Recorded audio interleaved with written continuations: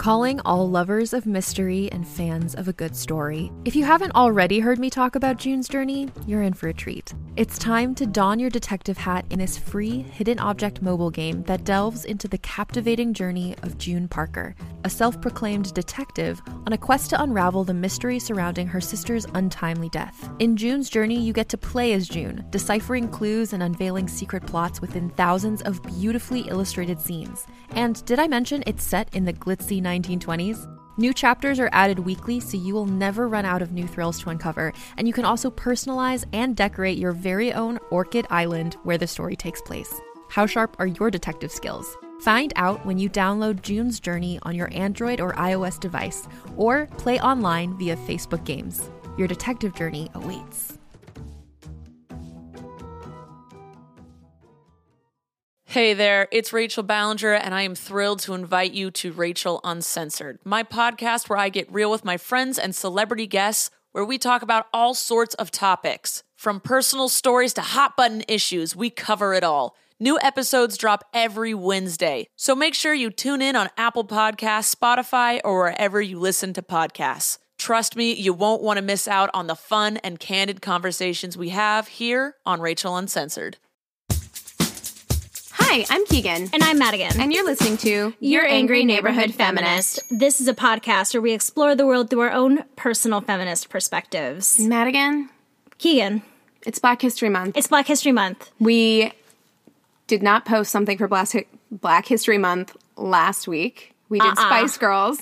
We did. Because it snuck up on us. It did. It totally snuck up on us, but... And when we'd planned to do the Spice Girls episode, it was still January. Yeah. So in my head, I was like, it's fine. Well, and then we talked about doing something else this week, and you were like, hello, Madigan, Earth to Madigan, it's Black History Month. And I was like, I mean, oh Earth my God. to me, too. I was, like, busy. Like, my brother was in town. I was running around doing things, and I was like, wait a second. Yeah. So, we do 4 episodes for Black History Month every year because February is the shortest month of the year, but we believe that it should be given all of the respect and attention, spotlight that it can have. So we are still going to I would like to still do 4 episodes revolving around Black History Month. We are starting off the month with something really horrible. It's horrible. Look, yeah, I do want to start off with saying, like, this is terrible. It's super terrible. It's not going to be necessarily a fun listen for you guys today. It will be interesting. Yes. I found Don't say it's not going to be fun. They're going to stop listening. No. Because, like, look, something can be interesting and educational, and it's fascinating in that way. No, I agree with you. I don't watch a Holocaust documentary because I think it's going to be fun. Nope, you're right about that. And this is kind of along the same lines. It's something that's truly, truly awful and terrible. Yeah. And unfortunately, it's something that a lot of people had little to no or have little to no knowledge of. I had zero knowledge until you mentioned it. When you said, because this was the first question that I was going to ask you. So today we are talking about the Massacre of Black Wall Street or the Tulsa Race Riot. And that is the question that I had for you, because when you asked me if I wanted to do this topic, you said the Massacre of Black Wall Street.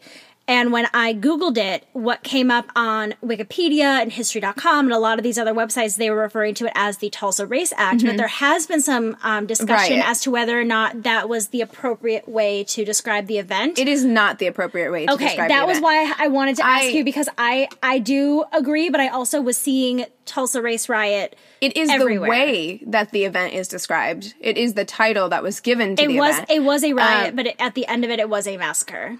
I would say the portion of this event that was a riot, and we will talk about it, was probably 10% of the entire event. Yeah, it was kind of like not the catalyst, but there was a moment that was a riot, and then it was a massacre. Yeah. And so while people say the Tulsa Race Riot, that's what you're going to find on Wikipedia, that is mostly spin. White people created that term. Yeah. They decided to call it a race riot because it has different connotations in your brain when you call it a race riot rather than what it actually was. What it does is when you say a race riot, it it creates an image in your mind of it being almost an equal sided, yeah, thing where it was not. No, it was the Black community being, spoiler alert, completely destroyed in the town of Greenwood, and Riot doesn't really give it the appropriate image in your head of what the event absolutely was. And just to be quite honest, it was created by white people to make themselves feel better in part about something really terrible and that I happened. think that is the best way to describe a lot of what happened here, because to start off our discussion, we haven't even gotten into the topic yet, but to start off this discussion, let's talk about what you and I were discussing before we started recording, and that was the discrepancies in the information, in the timelines, and some of the things like that because of the lack of recording that was done at the time. Right, and we'll talk at the end, when we get through the entire story about like some of what happened, afterwards. Right. But because this was something that was so deeply, deeply buried, almost immediately after it happened, people stopped talking about it. White communities did not speak about it. And Black communities who stayed in Tulsa or in that area in Oklahoma, we're probably too scared to talk about it. They talked about it in very like hushed tones. Yeah. So after a couple generations after this, it was almost as if it didn't exist. It wasn't taught in schools. Yeah. I had no knowledge of this until I grew up and looked into it myself. And I know for a lot of people, and this is super sad, a lot of people didn't know this was a thing until Watchmen. So the TV show Watchmen takes place in Tulsa. Okay. And is very heavily centered around the race massacre. Oh, okay. Yeah, so it kind of opens with that, and then it harkens back to it pretty consistently. Okay. And they show pretty explicit, horrifying imagery of the massacre itself. I had no idea. Isn't it a superhero thing?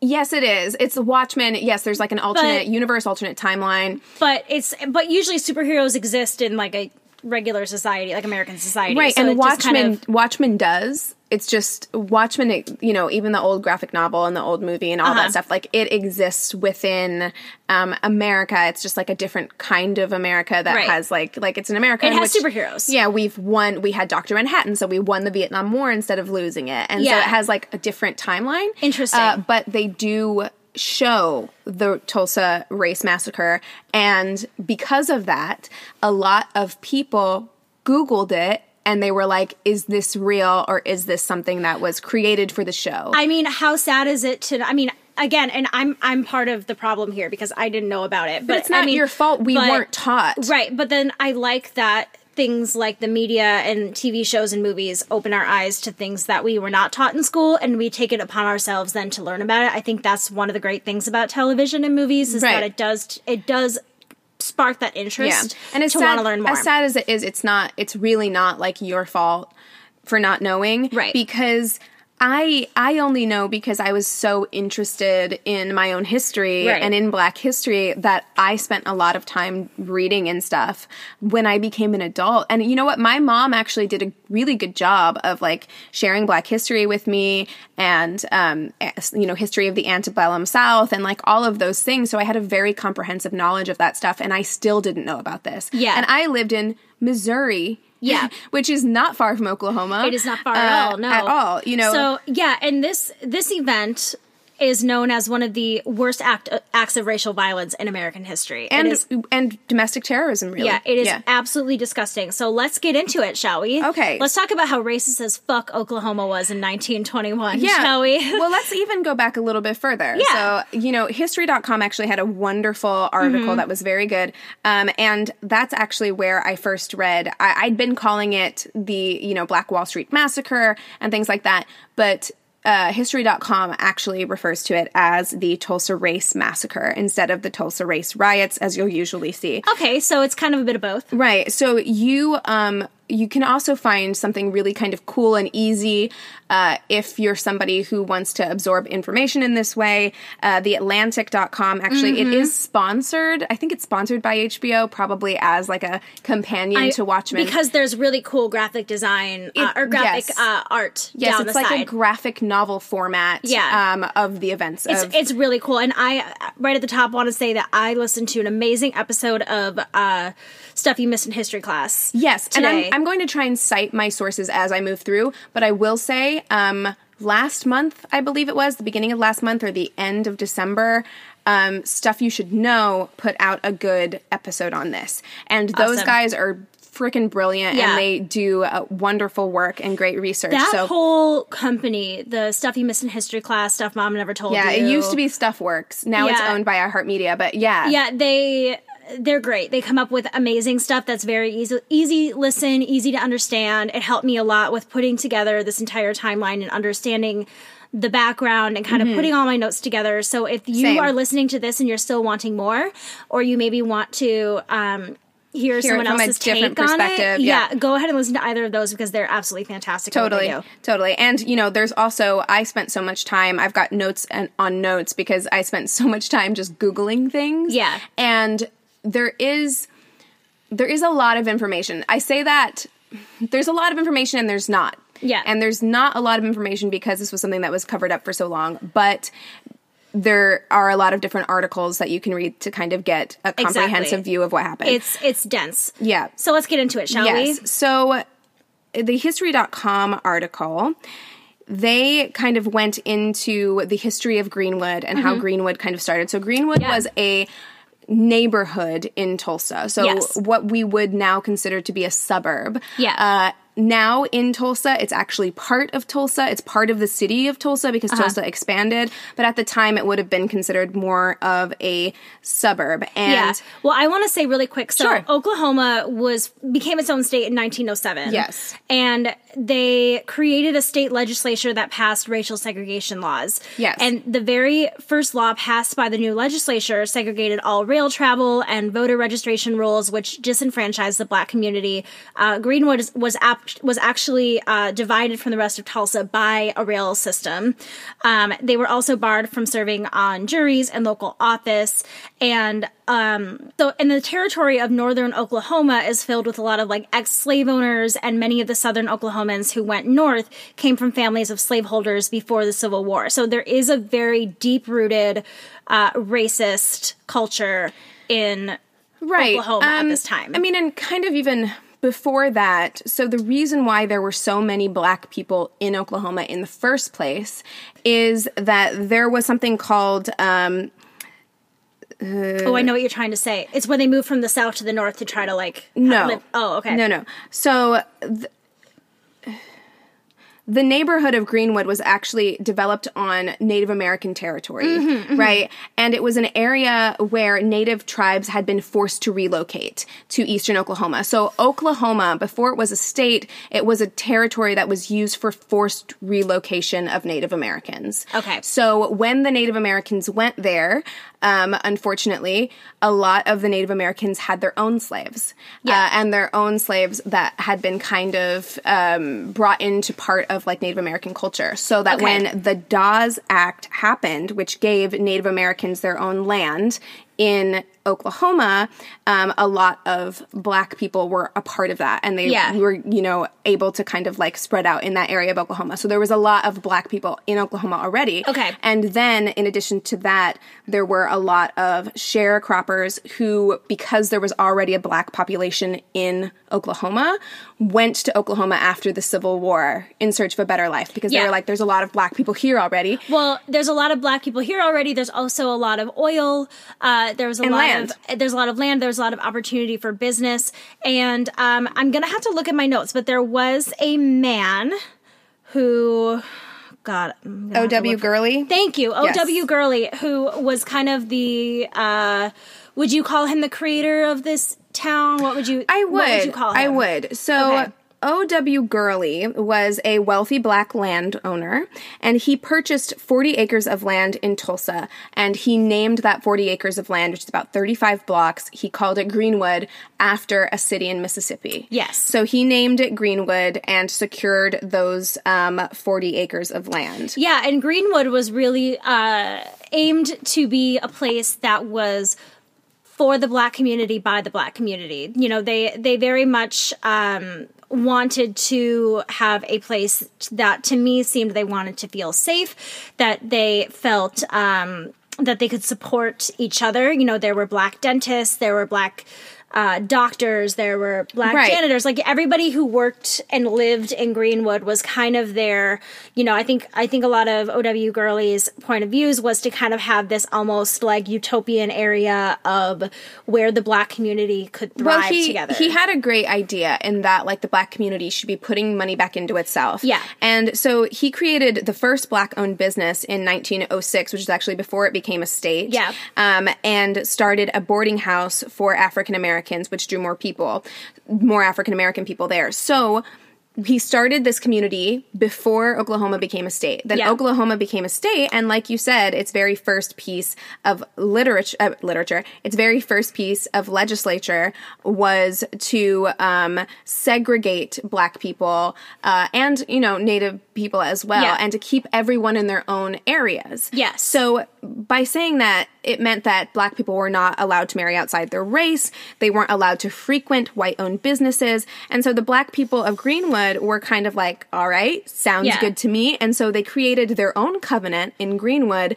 that said that you had to be black to own or rent land in Greenwood. And since they couldn't shop at white-owned businesses, they would work in white-owned businesses, and then they would come back to Greenwood and spend their money in black-owned businesses. Exactly. So they would put their money back into the community. And there was something I read that actually said that money could exchange hands 7 times within the same community. That's what I read as well. And on top of that, O.W. Gurley was so invested in creating this kind of like wonderful community for black people that he would give people personally, he would give people loans to start their own businesses. Yeah. Because he wanted people to have their own businesses. And so by the time 1921 rolled around, there were 10,000 residents in Greenwood, and it was one of the wealthiest neighborhoods in the entire country. That's why it's called Black Wall Street. Right. Because, like, goddamn, did they do well. Yes, it had 15 African-American millionaires. Yeah. Living in 1921. Living in, like, a 35-block radius. Yeah, and that's 15, wild. 15. That's like Calabasas here. It's absolutely insane. And it's even more exaggerated than that because it's 1921. $1 million in 1921 is like... that's $10 billion in today's money. Yeah, and so let's talk a little bit about some of the racial tensions. Absolutely. So a lot of the soldiers, when they came back from World War I, they were pissed that they had to compete for jobs with black people. Sound familiar? While black soldiers pushed to have their civil rights enforced when they came back. And one thing that O.W. Gurley did as well was he made sure that the community was very well versed in their rights. And that was through the 2 newspapers that they had. I believe it was the Oklahoma Sun and another something Tribune. Tulsa Greenwood Tribune? There's the Tulsa Tribune. Okay. Who wrote the famous article that we're going to be talking about in a little bit. And then the Oklahoma Sun. I'm not sure. I believe so. But those are the Greenwood, I believe those are the Greenwood newspapers. But that one's in Tulsa. So the Tulsa, I mean, all of it's Tulsa now, but that was the Tulsa Tribune. There was one that was a specific black-owned newspaper. Yes, and that newspaper, and I think I have it later in my notes, so maybe I'll correct myself when I see it. But basically, those newspapers were there to make sure that the people of the Greenwood community understood what their rights were. And because when they came back from World War I, they had kind of, like, these soldiers had come back and realized their rights were being squandered, and they were speaking up. And also the white soldiers who came back were very upset with what had happened when they were gone. So the summer of 1919 was known as Red Summer, where industrial cities across the Midwest and Northeast experienced severe race riots, where white people would attack the black communities in the area.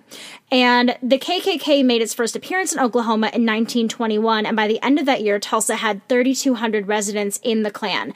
And that's something that I want to bring up because I think it's important to realize what the culture culture was in Oklahoma at the time. But when I was listening to the Stuff You Missed in History class, they were talking about how it is understood by a lot of people that it was the Klan who began the riot, where that is not, that's not substantiated anywhere. I mean, okay, the Klan definitely got involved. Yes. And were present. And the air in the world at that time was very much, racist because of the Klan. You can hear, just in our story thus far, how quickly and easily this is going to boil over. So you've got an incredibly racist place. And yes, you're talking, this is 2 summers after the Red Summer. And it was called the Red Summer because so many people were lynched. So many black people were lynched. Lynchings, like, they were just everywhere across that area. I do have statistics on the lynching. Okay, so Oklahoma, with its history of lynching, between the Declaration of Statehood and the riot 13 years later, there were at least 31 lynchings recorded in Oklahoma. 26 of them were black, and nearly all men or boys. And it was almost certainly much more than that. It was almost certainly much more than that. And I'm seeing in my notes now that it does say that A.J. Smitherman founded the Tulsa Star, a newspaper headquartered in Greenwood that would inform African Americans about their legal rights and court rulings or legislation that were beneficial or harmful to the community. Yes. So tensions were rising, and this is straight from the History.com article. It says, it wasn't long before the affluent African Americans attracted the attention of local white residents who resented the upscale lifestyle of people they deemed to be an inferior race. I think the word jealousy is certainly appropriate during this time. If you have particularly poor whites who are looking at this prosperous community who have large homes, fine furniture, crystals, china, linens, etc., the reaction is that they don't deserve it. So these people... And this shit still happens today. It drives me crazy. It absolutely does. And so we're talking about one of the most...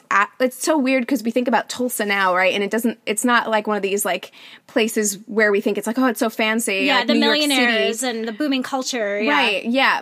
Yeah, we don't think of it as a cultural hub. But 15 millionaires, a number of whom owned planes. Black millionaires. In 1921, black millionaires. So that's how affluent this country, this area was, this suburb was. They had indoor plumbing. They had really good schools. Yeah. And on the other side of the train tracks, because like you said, Greenwood was separated from Tulsa, main Tulsa, by train tracks.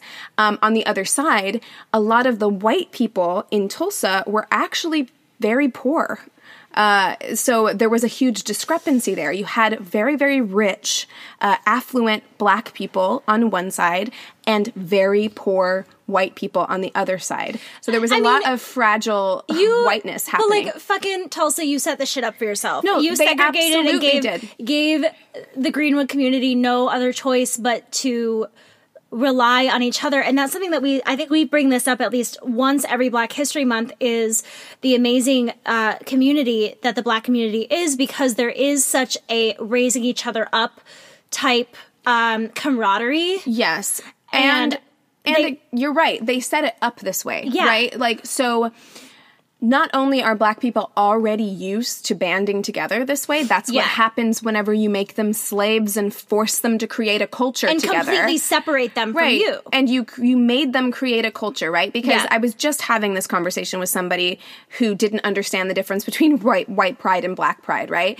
And who on earth were you talking to? It's someone on the internet? Yes, it was. Oh, okay. But so the difference is that Black people, Africa's an enormous continent, right? Mm-hmm. And even West Africa, where a lot of slaves in the United States came from, it's a huge, massive land with a lot of different cultures. So it's not as though you can say, I have Ugandan pride, right? You say you have Black pride because you shoved us all together. Well, and you also ripped away the ancestry of our culture. Well, because when it was the slaveholders with the slaves, they were told to somewhat assimilate to white culture, but then they also, to remain close to their roots, banded together and create their own culture. Yeah, and so that's what happened there. So when you have a group of people who are bonded together by trauma, already, and then you have them take a separate part of the city. Yeah. And then you say, you can work for us and make money, probably not good money, but you can work for us and make money, but you can't spend your money with us, what did they think was going to happen? Yeah, exactly. Like, you're going to put all your money back into your society. Honestly, at that time, and probably even still today, they probably thought they were too dumb to do anything about it. Yeah. I don't know. They probably didn't foresee that these people who had been so underrepresented and treated so horribly for years and years, especially in that area, I don't think that they could have possibly seen this coming, where the Black community became more prosperous than the white community. Yeah, no, I definitely don't think that they thought that that was a possibility. And so after the Red Summer of 1919, the Tulsa Star, which is the newspaper you were talking about in Greenwood, they started encouraging Blacks to take up arms and to show up at courthouses and jails to make sure that other Black people, usually men, who were on trial were not taken and killed by white lynch mobs. Yes. So they began doing this. It was kind of like a vigilante, public vigilante kind of... It reminds me very much of like what the Black Panthers would later go on to do, which is just like kind of a self-policing. Yeah. Where and it's because it was happening so frequently. And it's because, as we'll get into later, even in Tulsa, there had just been, right before these riots started, the previous sheriff.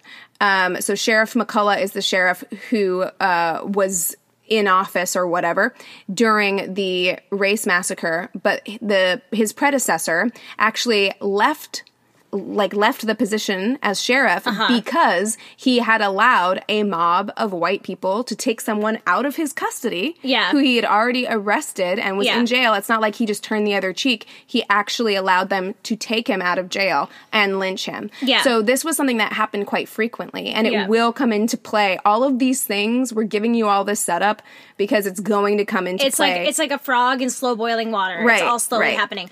Can I ask you a sidebar really quick? Yes. Okay, so in a lot of my readings, and you just said it, I've always felt uncomfortable with saying Blacks.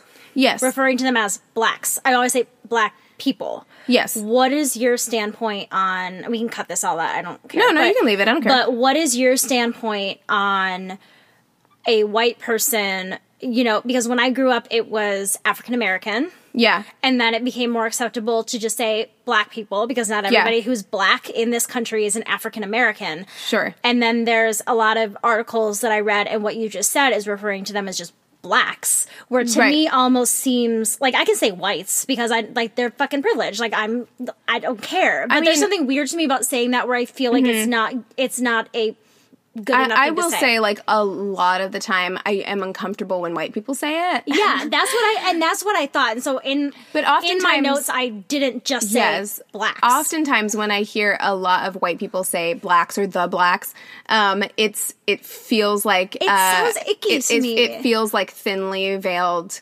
Racism kind of. Yeah. And I know it's not always intended that way, but yes, I was thinking that when I read it, I had typed that straight from an article, which is why it says it like that. And I have no problem when other Black people say it, but it is something that I feel like when other white people say it, it perks my ear up, and it makes me think like, what okay, are you about to say? I need to listen more closely to what you're saying in your tone. And normally it's fine.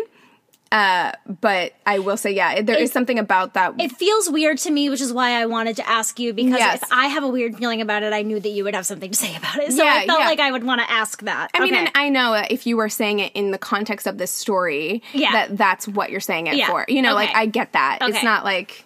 I wouldn't be like, oh my God, you know, like. Well, and it's hard too, because when we talk about Black History Month stuff, there's a lot of use of the word Negro. Yes. There's a lot of that kind of stuff. I have to say, in terms of like history, I don't have a problem when people say the word Negro, because, you know, historical context is everything. Yeah. If it were to be said about somebody today, I think that would be a little bit more absolutely. Weird. Yeah. Don't look, listeners. Don't use it. Don't bring it back. We don't need to bring back Negro, and we don't need to bring back colored. No, you can just leave those things retired. They can stay in the There's past. a reason we got rid of them. Well, thank you. And, you know, we talk about a lot, and sorry that we're kind of veering off for just a second here, but we talk a lot about the onus of explaining things to white people as being on the Black person. So I wanted to make sure that if you wanted to cut this, or if this was a conversation that we could have another time, I wanted to give you the opportunity to say no. That's what this podcast is for, in large part, and so that's fine. I'm totally okay with that. I didn't want to put the responsibility? The burden on you. Yeah. So, okay. No problem. Okay. So, all right, let's hop in and let's get started in the story and how things started. The incident. Well, hold on. Before we talk about the incident. Okay, I'm sorry. No, I'm so sorry. I feel like we're all over the place. Guys, I just want to be really clear. I started a job. We're recording at night for the first time in a long time. It feels strange. But I do want to, I know this feels like a lot of setup, but because of what's about to happen, I'm going to set one more thing up. Please do. So there's already tensions in Tulsa between black people and white people at this time. This is also only 6 years after Birth of a Nation, right? Which Birth of a Nation was basically a propaganda film. Yep. Did you have to watch that in school? No. Oh, I had to watch it in school. I couldn't watch it. That's fucked up. And I had to take a test on it too. And I was like, I had it on in the background while I was hanging out with my friends and felt disgusted. I get the historical importance, but also I think it's fucked up to make black people watch that. Yeah, I agree. So this was only 6 years after Birth of a Nation that this happened, and Birth of a Nation it was a propaganda film essentially that depicted heroic KKK members rescuing a white woman who was being raped by a black man, and it was actually shown in the White House. It was the first movie. It was. So anyone who tells you that America's not racist, the first movie to be shown in the White House was Birth of a Nation. Yeah. And the end of it is disgusting because it's literally a parade of KKK members in full garb parading down the street in celebration of, I believe, murdering. I think they lynched him. They lynched the black man that was, I believe, like young black man too. That was. But he was portrayed. It was a white man in blackface, I believe, and he was also portrayed as extremely villainous and wild and evil. Very, very like animalistic, stereotypical, disgusting depiction, especially putting blackface on top of all of it. Yes. Whew. And so the effect that it had on the country is that it really made a lot of people, it reinforced this belief that black men were inherently dangerous sexual predators, and that they oftentimes preyed on white women, and that it was a very common occurrence. And so a lot of white men found that it was their duty to protect white women from black men. Yes. And it's also important to note that Tulsa was a city of 100,000 people. And like you said, many, many, many of these people who had moved to Tulsa after it became a state had been transplants from the Old South with ties to slavery. Yeah. And there was a strong KKK resurgence in the area at this time. It was something like, how many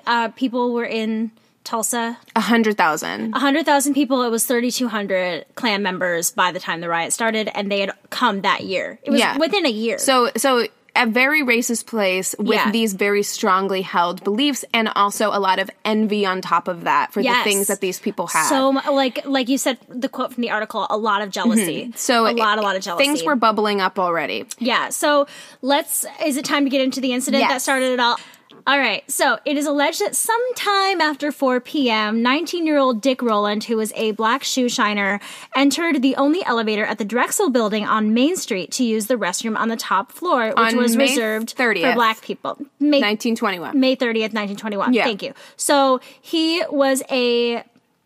Dick Rowland was a black shoe shiner on Main Street, and the only restroom that was available for him to use, because he was on the other side, he was not in Greenwood, he was in the rest of Tulsa, there was one restroom for him to use, and it was in this Drexel building, and the elevator operator at the time was a girl named Sarah Page, who was a 17-year-old elevator operator, and she was a white woman. She was a white woman. Or she was girl, young, rather. girl. Yeah, and there have been things that have been said that these people probably have seen each other before if this is the only elevator that he could use. In fact, I'm almost certain that they'd seen each other fairly often because she was the elevator operator and he worked on the bottom floor as a shoe shiner and took the elevator up every time he needed to use the restroom. Exactly. So they knew each other to a certain extent. There was so many rumors around this particular catalyst incident that started this whole riot of, were they lovers? I don't really buy into any of that. I don't know that they were lovers, but I think they were friendly. I mean, you're talking like two teenagers,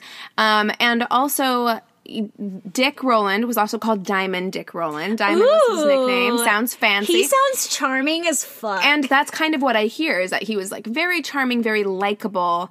I would have had a thing for Dick Rowland. A lot of people really liked him, right?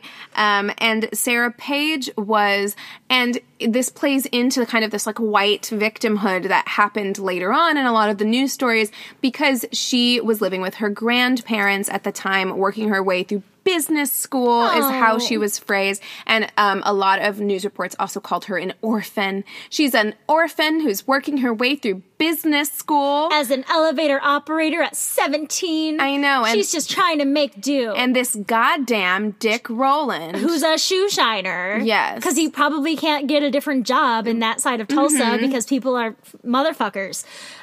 So he gets into the elevator to go use the restroom. And then a clerk in the building heard what sounded like a woman screaming and then saw a young black man run from the elevator and out of the building. So of course, yes. In their minds, white woman screaming, black man running, he must have somehow assaulted her. And the reports kind of differ about what actually happened. So there are a lot of people who say that the elevator in the Drexel building, when it got to the third floor, the lip wasn't even with the floor, right? So it could have been like So that a lot of people say that he stumbled getting into the elevator. Yeah. And when he stumbled getting in, he may have reached out and grabbed onto her arm. And then other people say that it was, he stepped on her foot. When he stepped onto the elevator, he stepped on her foot. Either way, she cried out when they were coming back down. They were in an elevator alone together, a black man, a white woman, and some reports say that after he grabbed her arm, it scared her and she was hitting him when the door opened. Okay. And because of this, a lot of people who were in the building at the time assumed that she was assaulted. Right. Well, and the clerk that heard the scream went to the elevator to see what was going on, and he says that he saw Sarah Page in a distressed state, thinking that she had been assaulted. He contacted the police. Right, and we don't really know what happened, and we don't really know what she said to them. Well, because there was an officer that came to the scene, and there are some reports of... There's reports of that happening. There's reports of a policeman being there speaking with her, but there is no police report about what was said. There's no police report about the sequence of events, and that's why there's so many question marks surrounding what really happened, even today. A lot of historians do agree, though, that she was not assaulted. Yeah. It was not an assault, and that it was something else entirely. And in fact, we have no real record about what actually occurred, what she actually said occurred, but what we do know is that she did change her story later on, and she changed her story so much that there were people at the Tulsa Tribune who you'll see actively helped to incite this situation and fan these flames, who went to the editor at the Tulsa Tribune and said, look, Sarah Page has changed her story. We have a lot of people saying that Dick Rowland is actually a really upstanding guy. We should change what we're writing. Exactly. And they didn't. And it caused a lot more issues. But well, of course... And it's interesting because there was no initial manhunt. Like when she made the report, there was no manhunt for Rowland. Paige told the police that she would not press charges. Right. But this boy was still, this 19-year-old boy was still very, very scared. Of course as I would be too. No wonder he was fucking running out of the elevator. Yes, he ran because he knew exactly what it would look like. Yes. He knew exactly what people were going to say. Yeah. And so he ran all the way back to Greenwood. He told his mom what happened. His mom was also terrified, and so the whole night they were kind of like up and worried about what was going to happen. But when no one came for him that night, it kind of felt like, okay, maybe this is over. And so he went out to go hang out with some of his friends the next day, and it was at that point that police arrested him for assault. Yeah, it was the morning after the incident, and it was Detective Henry Carmichael and Henry C. Pack who located Rowland and detained him and brought him to jail. So after they arrest him, the Tulsa Tribune ran an article, and this is the headline of the article. Oh, it's so gross. Nab Negro for attacking girl in elevator. Thank you for being the one to read that and not me. Look, I'll read all the problematic shit. Please do, because I'm like, I didn't even add that to my notes because I'm like, I'm not giving myself any reason to read that out loud. You can literally find it. Like, you can. There's photos of it.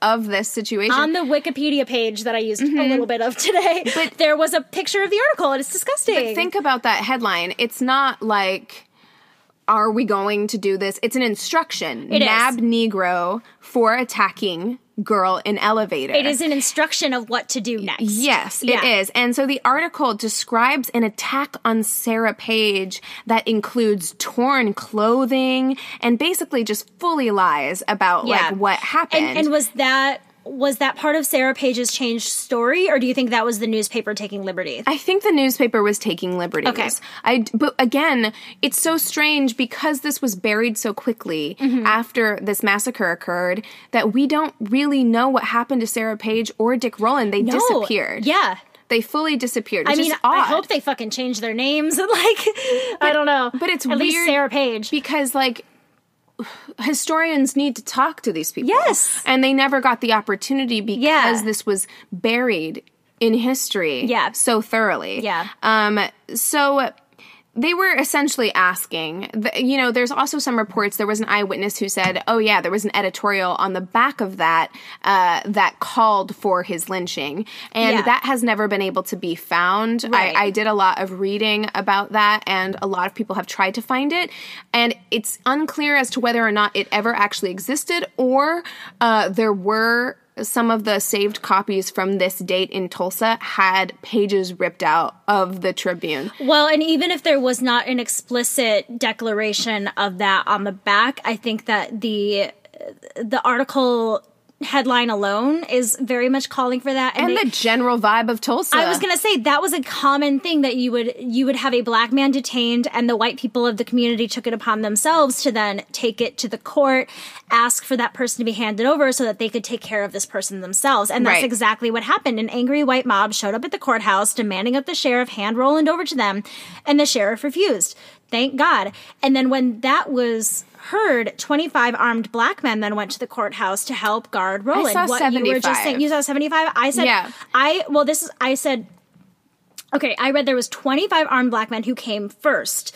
And then as the word started spreading about the possible lynching of Rowland, 75 more armed black men See, I saw came 75 total. Okay. And that the black men were WW1 vets. Yes. So the WW1 vets who, again, there had been all this mistreatment of them. These people went, they fought for They fought for their country. They died in this war. And then they came back and they were petitioning to be able to march in the Memorial Day parade. The year before this, they had petitioned to walk. Yeah. And they were denied. But they had taken it upon themselves on instruction of the Tulsa Star, the Greenwood newspaper, to take up arms and go to the courthouse because they knew Dick Rowland. He was a good kid. They wanted to protect him. And this was something that you were talking about earlier that was already being done. When they felt that there was some sort of threat of lynching, they would take it upon themselves to be kind of like extra guards for that person to ensure their safety. So Sheriff McCullough, at this point, so by the time all of the World War I vets, the Black World War I vets show up, there are 1,000 white people in a mob. I read 1,500. Both fucking suck. Either way, a lot, guys. A lot. Even if it was 500, you're talking, 75 to 80 or to 95 versus 1,000 to 1,500 white people. So there's this massive mob, and Sheriff McCullough is like, I'm not going to turn him over to you. We're going to let him have his day in court. Yeah, and he actually kind of says the same thing to the World War I vets who show up. He's like... Yeah, he kind of sends both parties home. Yeah, he's like, look, I guarantee you, I promise you, the sheriff is like, I promise you I'm not going to turn him over to this white mob, so please go home. Yes. Like, everybody disperse. Well, and when they dispersed the white mob, they then took that to mean, let's all go home and get all of our guns and ammunition. Let's get into the National Guard armory. Well, and try to steal. Yeah, you know, even before that happened. So what really set it off is like it kind of looked like everyone was going to go home, right? It looked like the white people were going home and the World War I vets were going home. And as the World War I vets were leaving, there was an older white man who was in the mob who approached one of the World War I vets and said, "Give me your gun." Yep. And the vet was like, no, I'm not going to give you my gun. And so at that point, there was a scuffle where the white man reached for the gun and the gun went off. And then this is the only part of this story that you can call a race riot. Because at this point, guns start shooting. Yeah. On both sides. It is like a battlefield in front of the courthouse. Right. In Tulsa, Guns are Oklahoma. going off both sides because it's unclear as to how it happened, but in the scuffle between the men to try the fight over the gun went off. Yeah. And once that bullet shot went out, everybody started shooting. Yeah. And so everyone's shooting, and now is the time when the World War I vets are like, shit, we need to get out of here, and we need to get back to Greenwood. Yeah. So they all get in their trucks, and they start heading back to Greenwood. Yep. All the while continuing to be shot at by the white mob, so they're shooting back. And they know what's going to happen at this point. So as soon as they're back in Greenwood, they're hiding, they're finding like sniper positions on top of buildings and behind cars, waiting for the white people to come across the train tracks, right? They're like, they're going to come. Well, and the thing that is crazy about this whole initial riot part of this story is that it really only lasted a few seconds, but it ended in 10 white people dying and 2 black people dying. So there was already casualties, and it enraged the white community that it had gotten to that, whatever, their fault probably, but they then all ran home to get their guns. I mean, it was absolutely their fault. Like, yes, this situation shouldn't have been a situation in the first place. They should never have gone down and tried to get him in the first place to be released from the courthouse. They were leaving peacefully. Like, the black people were leaving this situation. Yeah. Like, they were stepping out of this situation. That's true. It was white people who escalated the situation, and then what happened was the white members of this mob. Okay, so first of all, throughout all of this, Sheriff McCullough sounds fine, right? Sounds level-headed. Yep. Sounds like an okay guy. Yep. Not the case. Nope. So as soon as this happened, he immediately starts deputizing the white members of this mob, giving them weapons, and basically being like, "Go get him. It's fine." Yeah, I can't give you Roland, but here, I'll give you thing. permission to go. Go get him. Go get him, boys. Yep. So not only do they have now deputized mob members, but they also have white people, members of this mob, who start ransacking hardware stores, raiding places to get guns, and they go after them. So they actually planned like essentially a military strategy to enter into Greenwood. Mm-hmm. They'd gone in and monitored and seen where a lot of these black people, the Black World War I vets, had been like hiding out behind cars ready for them when they approached. Yeah. And they did that for 5 hours. Yeah, well, they got fucking airplanes. Mm-hmm. Like, they prepared this shit. But before that, so as they're headed into Greenwood, they know where these people are. Yeah. They hide out for like 4 hours. Someone blows a whistle, and then they light all of their hideouts on fire. So they fish out all of the people who were waiting to snipe them out. And then they go bonkers. Yeah. They fucking burn every building, home, business, church, school, hospital, to the fucking ground. Yes, all 35 blocks of Greenwood were charred ruins. It was completely 100% destroyed, and this all started around 1 a.m. is what I read. Right, yes. Which sounds horrifying. Horrifying. I tried to put myself in that position of being in my home at 1 a.m., and not only having myself be personally attacked and my home being burned, but also my entire community. There's nowhere to run. There's nowhere to go. Yeah.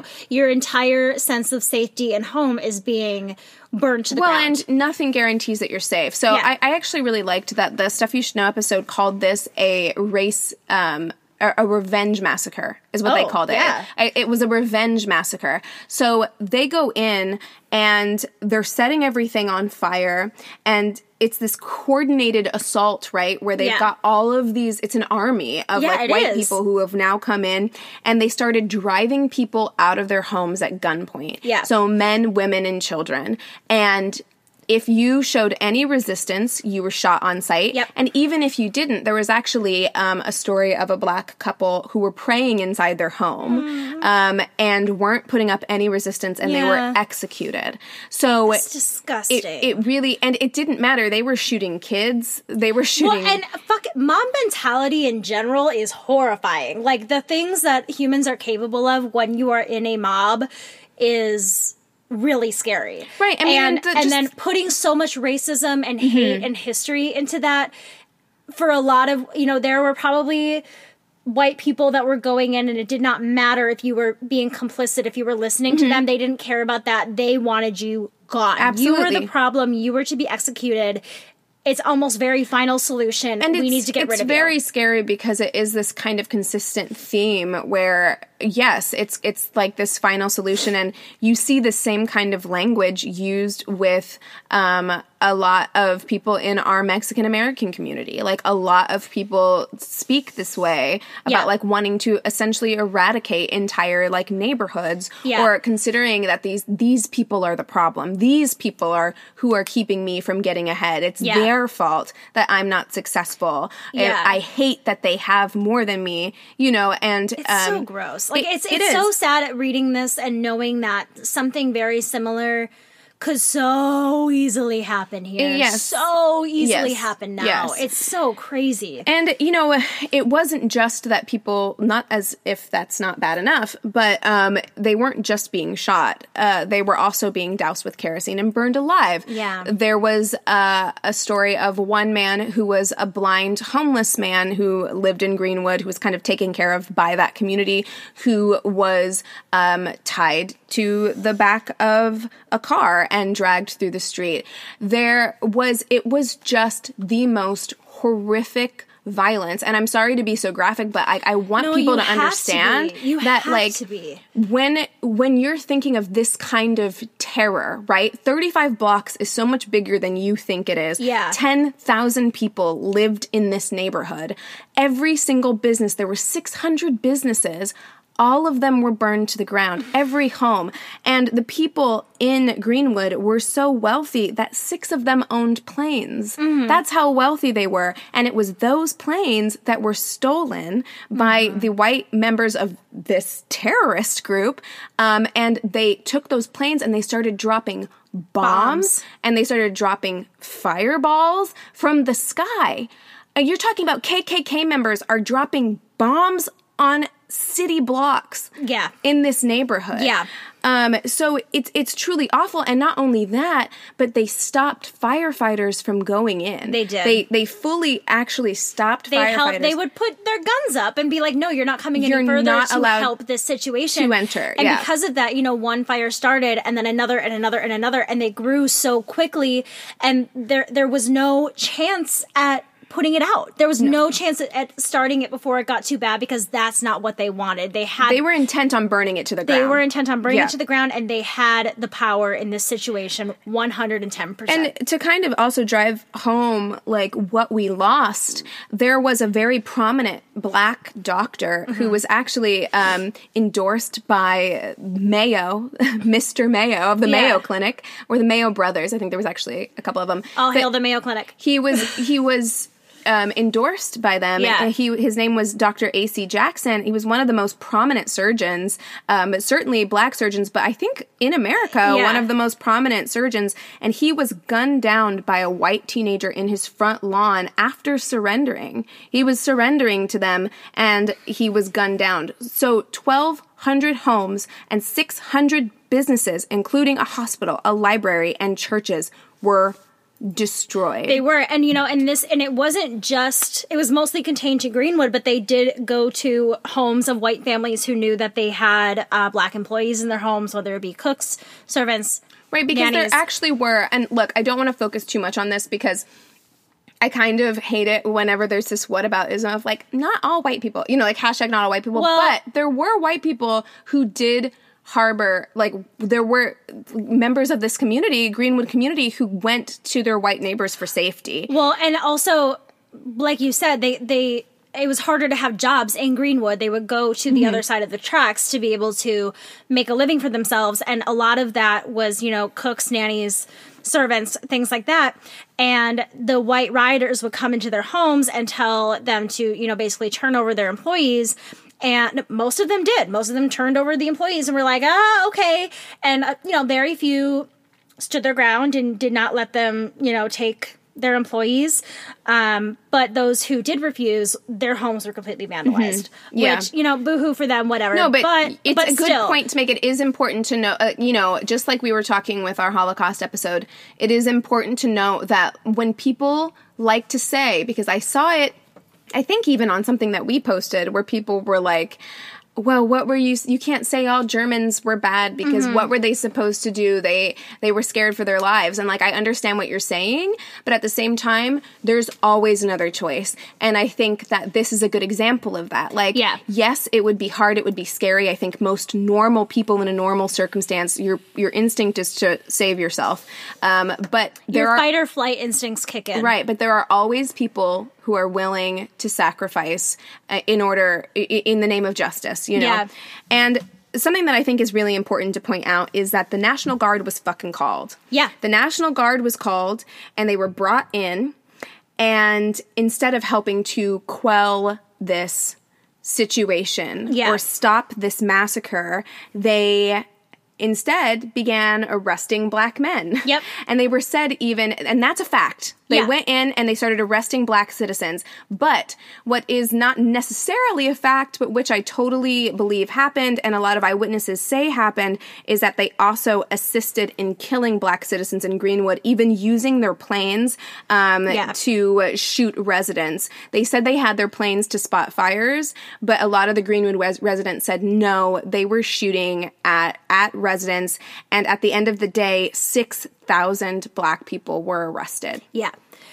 We are running long, but I do want to read a little bit of a eyewitness account that was found in 2015 from an unknown witness previously, but it's now known to be Buck Colbert Franklin, who was the one who basically rewrote this account that was found. And I'm just going to read one part of it because it is long, but it is it's a very good description of what was happening. So the first quote in this says, "Lurid flames roared and belched and licked their forked tongues into the air. Smoke ascended the sky in thick black volumes, and amid it all, the planes, now a dozen or more in number, still hummed and darted here and there with agility of natural birds of the air." And then I'm going to read the very last one down here that says, "I paused and waited for an opportune time to escape. Where, oh, where is our splendid fire department with its half-dozen stations, I asked myself. Is the city in conspiracy with the mob?" And this person who wrote his account even writes that every time he saw a white man shot, he, quote, felt happy and he swelled with pride and hope for the race, which it's not funny. And I shouldn't be laughing, but, like, I understand where he's coming from because he's like, everybody's fucking dying. If they were one at person, war. No, you can't. One person gets a white person, he's like, that's one less person who could fucking kill me. You legitimately can't fault him for that feeling. Not at because all. It's just like they were at war. Yes. And they were at war that they were civilians at war. They didn't ask for this. And, like, their wives and their children and their friends and their parents and their siblings, like, everyone was being mowed down. They were being murdered. They were. So of the 10,000 residents of Greenwood, 9,000 were left homeless after the events of one night, and there were 50 to a few hours. Of a few hours, and there were $50 to $100 million worth of property damages. Yeah, I mean, they said at the time it was said to be $1.5 million in damages, but it is now believed to be much, much higher. Right. As are the statistics as to how many died. At first, it was saying 50 white people between 150 to 200 black people. Well, some are saying 300. The official count doesn't even say that. The official count says 35. That's the official count. And it's not true. Most historians have landed on about 300. About 300 Black people were killed. And about 800 injured. During this massacre. Yes. And it was, and it was decided in the court of law that it was the responsibility of the Black community that started this riot, which I think is absolutely disgusting. Yeah, no, yes. And it gets worse. Everything about this gets worse. And we're going to try and move through this really quickly. But these people were once affluent. We've pointed that out many, many times. They were now homeless. Yeah. And not only were they homeless, they were now put into detention centers. Yeah. So there was a mass arrest. The National Guard gathered everybody who was left, and they detained them for months. So this happened on June 1st. Many of them had to withstand the winter in these detention centers and, on the Fairfields. And the only way they could get out was if white employers came to claim them or vouch for them. And take responsibility for their actions and things like that. Like, it's so disgusting. Yeah, and no white people were prosecuted. No. There were 21 Black people who were convicted or indicted by a grand jury, but no white people were prosecuted. Yeah. Insurance companies were quick to classify the events that took place at Greenwood as a riot so that they could avoid compensating residents for their homes and businesses that were destroyed. And that's why calling it the Tulsa riot is so problematic. Yes, and because that's why they chose to do that. Exactly, and it's absolutely...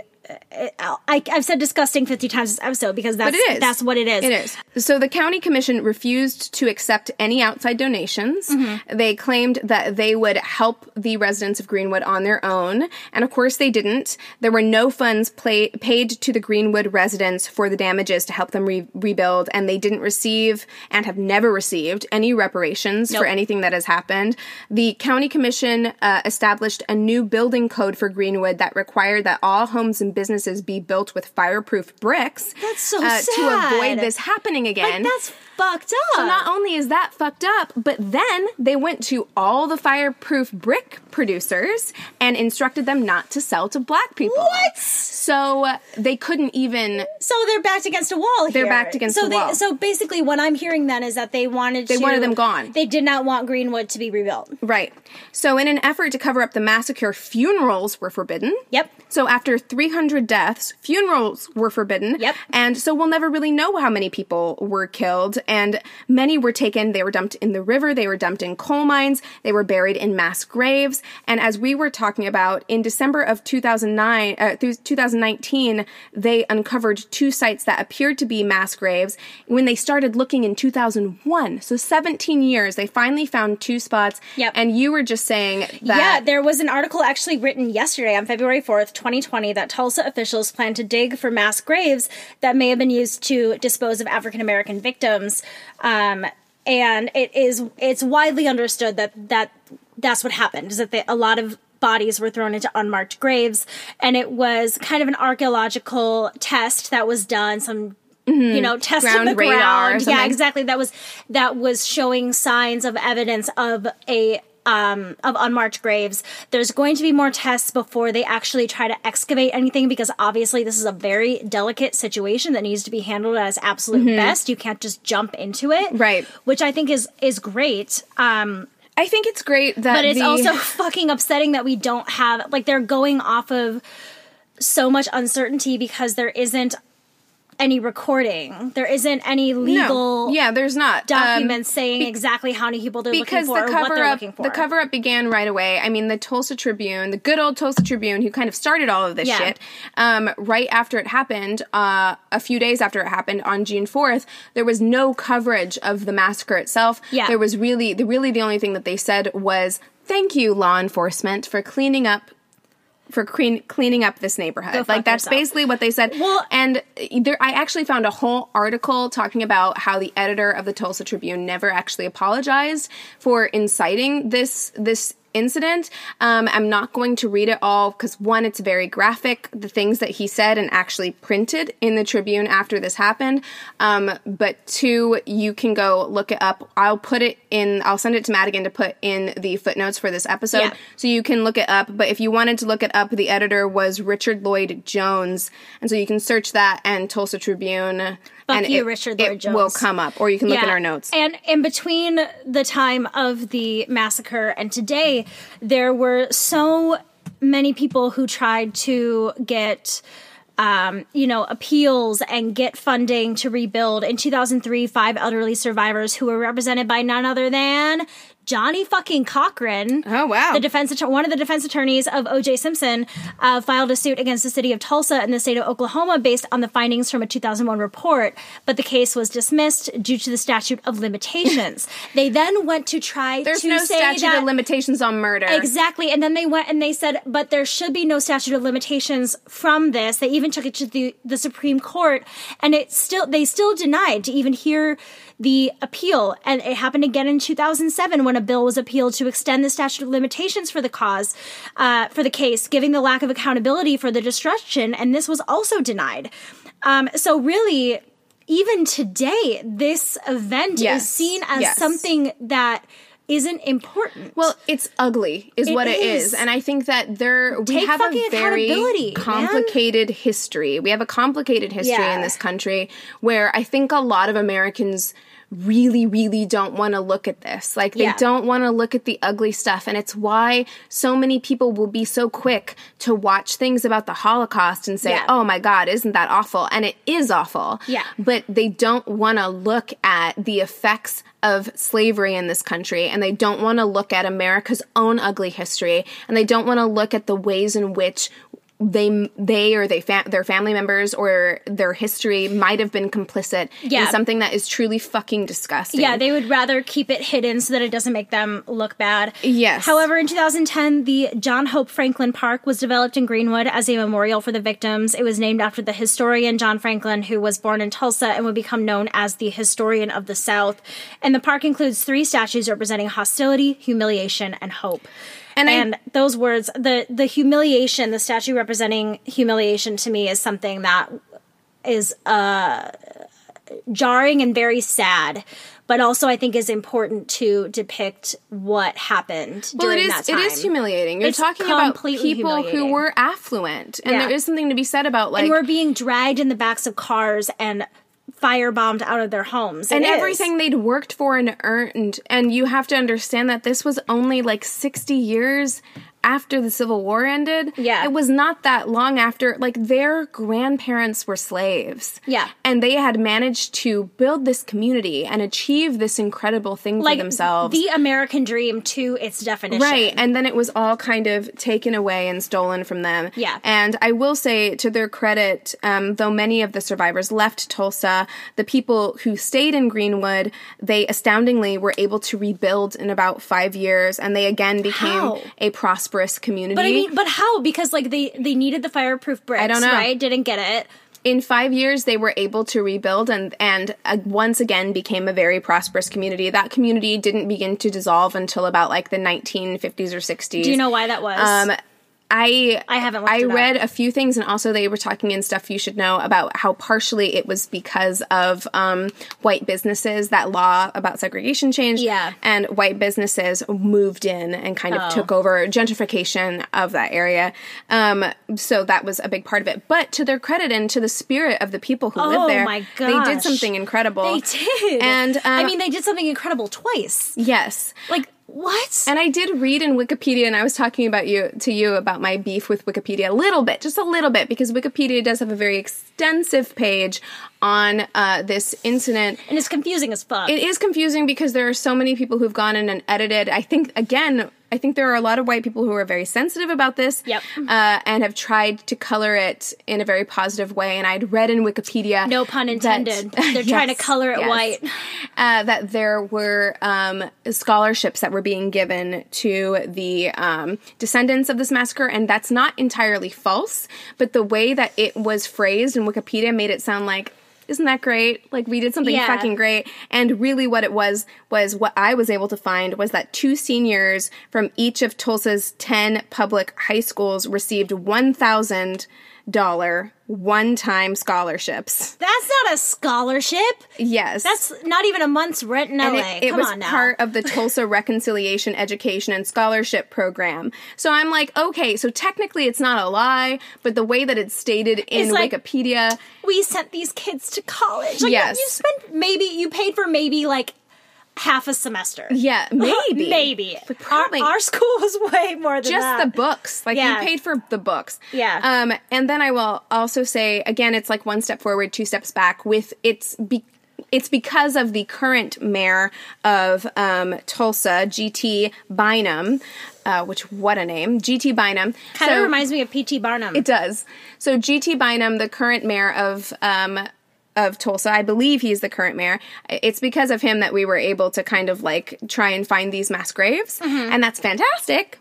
But on the other hand, he gave this quote when talking about it. And he said, "Folks need to know the goal of this meeting is to clarify the truth of what happened. Uh-oh. One of the issues that they ran into when they did the state commission before, so back in the 90s, was when people started talking about reparations too early on. And that spooked a lot of politicians. That killed the process. We're not going to get into that. We're not going to get into reparations. So the millions of dollars, think about this. Like, honestly, the grandchildren, the great-grandchildren of these people, these millionaires from Greenwood, should have had a very different kind of life. Yes. Than they had. They imagine what would have become of that community and how possibly that could have inspired others. Right. Had it not been burned to the fucking ground. We could have seen a very different America.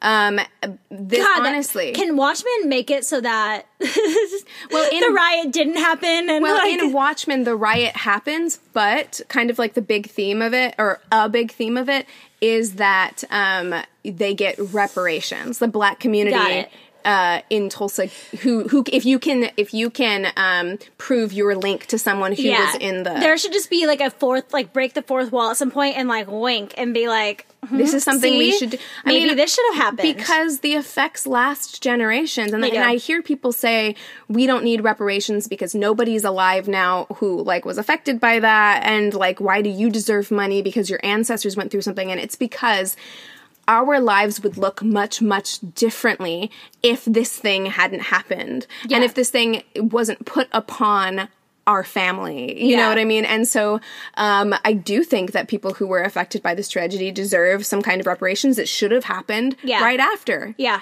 That community should have taken care of their own, and they didn't. And they said they would, and they didn't.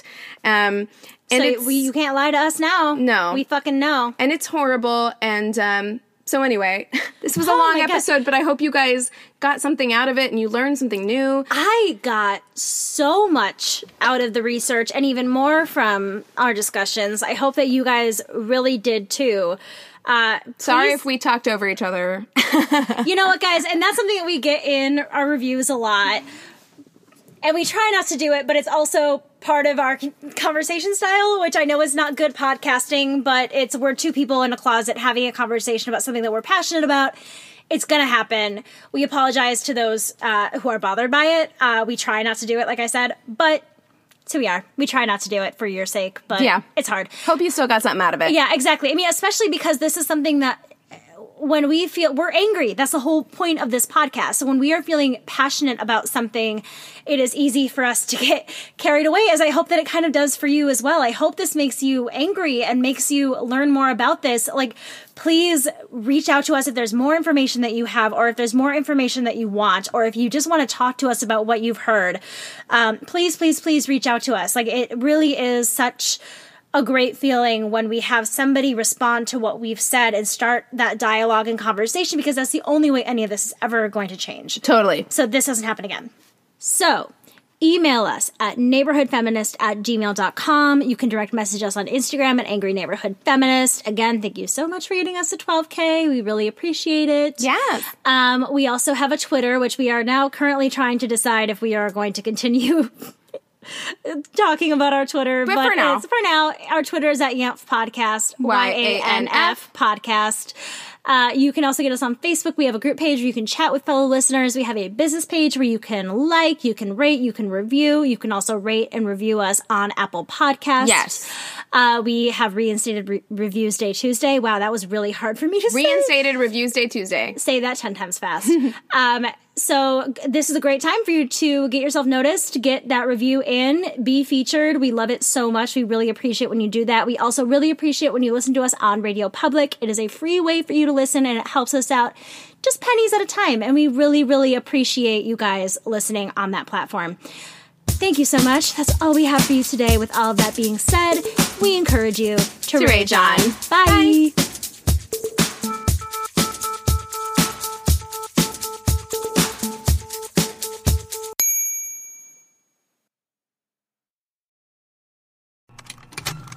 Contained herein are the heresies of Radolf Burntwine, erstwhile monk turned traveling medical investigator.